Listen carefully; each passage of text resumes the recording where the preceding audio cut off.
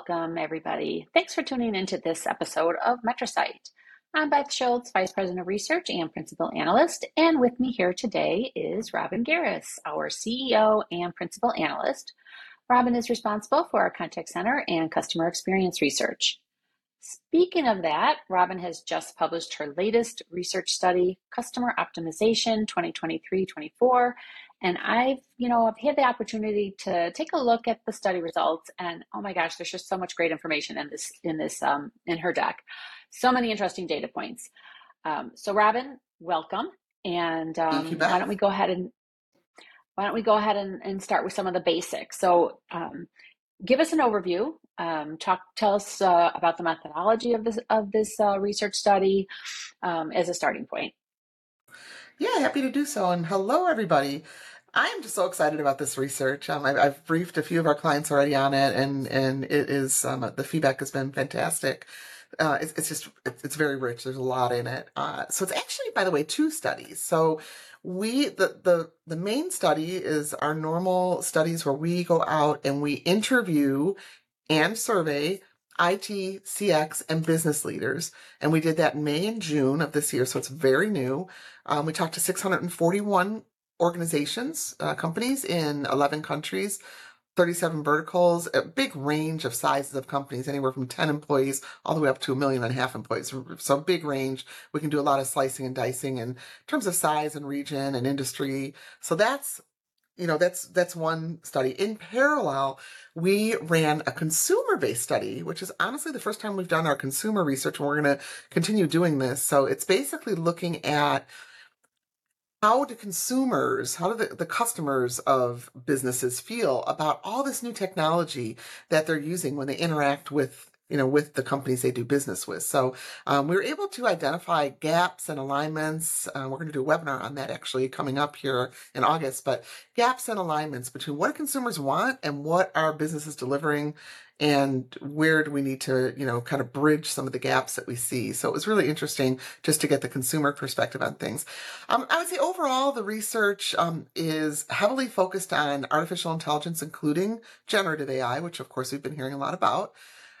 It looks a lot at agent experience and how that's changing, how it's improving, how technology is helping there. And like I mentioned, the gaps in what companies are, focused on, and what the customers want, but also basic contact center data as well. So things about interaction channels and, how are companies managing their contact centers. There's all sorts of things in here about just CX applications in general.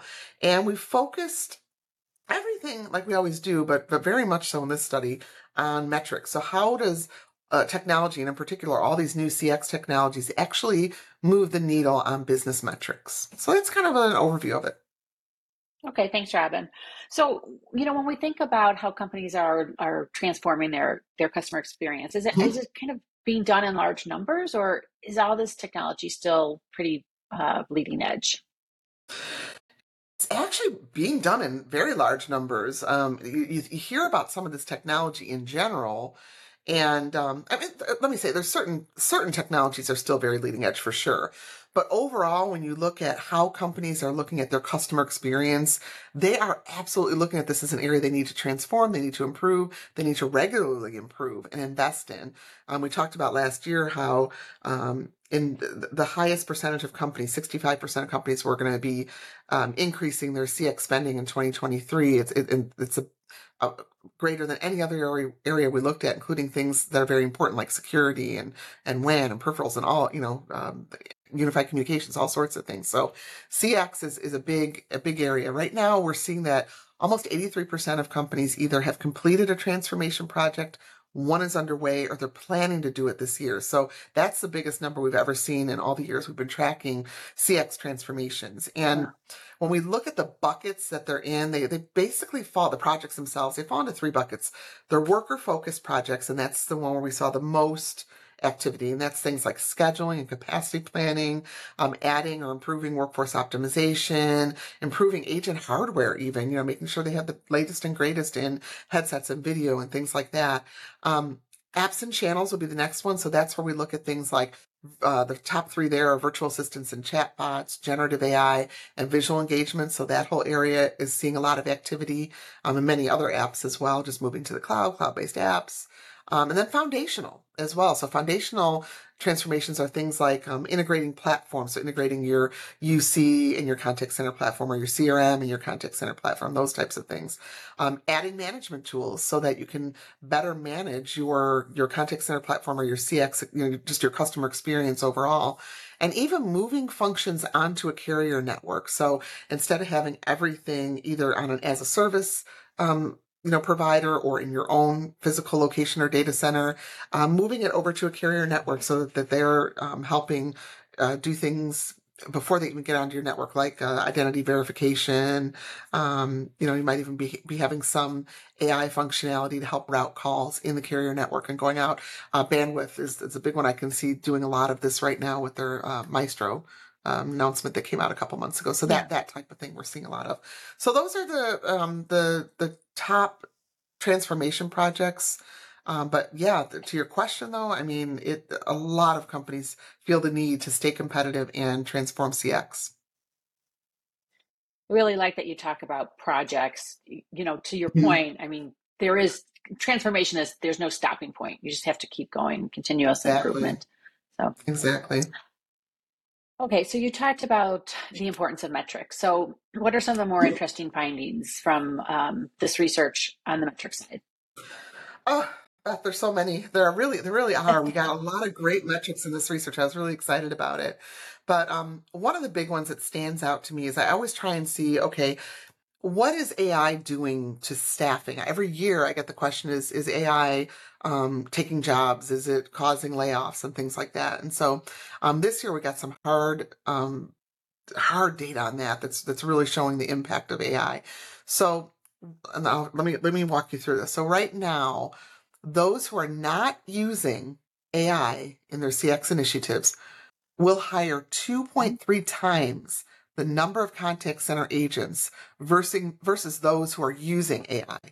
So that's huge right there, and it varies based on size, but the gaps are pretty substantial as far as the number of agents you have to hire without AI versus with AI. Now, Yeah. this is forward looking. I'm not yet seeing anybody lay off their agents because of AI. In fact, most companies are still growing their number of contact center licenses that they're buying. Those are still increasing in size. Um, I think only about 6.6% of companies in this study said that they were decreasing the number of contact center agents. Now, will that happen at some point? Probably. I mean, at some point you're going to say, well, virtual assistants or other forms of AI that we're using have come to the point where we have too many people sitting idle in the contact center. I do think that day will come. It's not here yet, but we are now seeing it as forward looking. I've talked to many companies that said, well, one for example is that their plan was to hire 80 new contact center agents this year, and now they only had to hire 20. So it really. Wow. And that was because of AI, and in large part virtual assistants for them, but they were starting to use some generative AI that was helping, with things like content creation when they had to send a customer some information, when it came to things like transcription, translation, sending summaries of calls either to the customer data record or directly to the customer. That kind of stuff was definitely saving time. So that's a real interesting data point. I would say another one is with chatbots. So I think we've come a long way with chatbots, but we have a long way to go. So right Mm-hmm. now, if you take 100 on average, like 100 interactions, of those 100 interactions, 39 of them are going to be touched by a chatbot in one way or another. Of those 100, by the way, 16 of 100 interactions will be resolved within the virtual assistant, no human intervention required. Not as great as you think it would be. 16 out of 100, 16% are actually being resolved by a virtual assistant. So, um, like I said, we've come a long way. We're getting there, but I think now that we see the vendors are really ramping it up, you know, companies like Cruster, Cognigy, I mean, there's all kinds of them out there that are really doing a great job with their chatbots and how sophisticated they are. So I think, you see a company like NICE with its, with its AI platform, its Enlighten AI platform, like some of the things they're doing, Five9's another one's doing a lot with AI and virtual assistants. I mean, some of them are partnering with some of these other companies, but there's a lot of activity going on right now when it comes to AI and how sophisticated it's become. So that's something to keep an eye on. And chatbots are one area where I think we're going to see a lot of improvement going along. And then I guess another data point that I thought was interesting was having to do with Agent Assist. I've been looking at Agent Assist for a number of years, and I think that we're really starting to see measurable and consistent improvements with it. And I have all sorts of them in my study that look at how Agent Assist or even customer-facing chatbots have changed revenue, customer ratings, employee efficiency, costs overall. But one of the ones I thought was kind of interesting is on average handle time. You see a lot of companies measuring average handle time in the contact center. And when companies were using Agent Assist, their average handle time decreased by 27%. So that's pretty significant. Yeah, I'd say. Yeah. Okay, so let me circle back to chatbots because you either love them or you hate them. But what did Yeah. the data tell you about what consumers think about chatbots? Yeah, that was one of the big things I was excited to see, because chatbots are probably the biggest customer facing way we use AI today. And I wanted Hmm. to see what consumers really thought about them. Right now, only 13% prefer them and 39% actively avoid them. The rest, about 47% that leaves us, will use them in select circumstances. And honestly, I feel like that's kind of the way it should be. Like you use them in select circumstances. I don't think you would always use a chatbot because there are times you absolutely need to talk to somebody, and whether that's in Yeah, voice or web chat. And there are times you absolutely would benefit from doing a screen share or a video. So there's all different ways that we yeah, need to do interactions depending upon where we are physically at any given time, depending upon what the issue is, time of day, all sorts of things. So that's what we see with chatbots. I mean, why do they avoid them? There's all different, they don't understand me. They don't have the answers I need, difficult to use, take too much time. And in fact, why do they use them? A lot of people say the same thing. And the number reason why customers will use them is that they save them time and they answer their questions. 19%, by the way, said they're more polite than humans. I thought that was funny. But, but the interesting thing to me that tells me we're kind of starting to turn a corner with chatbots is that only 24% of consumers said that their most recent chatbot experience was negative. 44% actually said it was positive, and the rest were neutral. So that's going to tell me that, okay, even though the majority of people don't prefer chatbots, some are going to use, the largest percentage are going to use them depending upon the circumstance, and more avoid than prefer them. Still, when you ask them what their last experience was, the biggest percentage says positive. So I do think that we're turning a corner in the acceptance of chatbots, largely because I think they're getting better. They're learning more. The vendors are stepping it up. And I do think that the businesses are actually using them in purposes that they're intended for. We're not trying to, boil the ocean with them. We're not trying to do too much. And I think consumers can see the value of them. yeah. I like that suggestion. Use it when it's appropriate. But Yeah. yeah, they're Mhm. getting better. I think from my personal experience, I don't shy away from them by any means, but Exactly, used and I feel to. the same way. Yeah. Yeah, I'm the same. I used to completely shy away from them. And then I think the turning point for me, I remember it. I had an appointment scheduled to have my internet fixed. I completely forgot about it. I was driving in my car, and I got a text, and it was telling me that, oh, just reminding me of my appointment. So I was like, oh crap, I forgot about that. So Uh-oh. yeah, so I pulled over and I'm looking. I'm going, okay, do I have to call somebody? What do I have to do? And I said, and there was an option there. It was such a simple app. Do you want to confirm, reschedule, or cancel? And I'm like, reschedule. Press number 2. All right, here are here are three options for the next day. Do you want to do the? I'm like, yeah, that works perfect. Picked an option.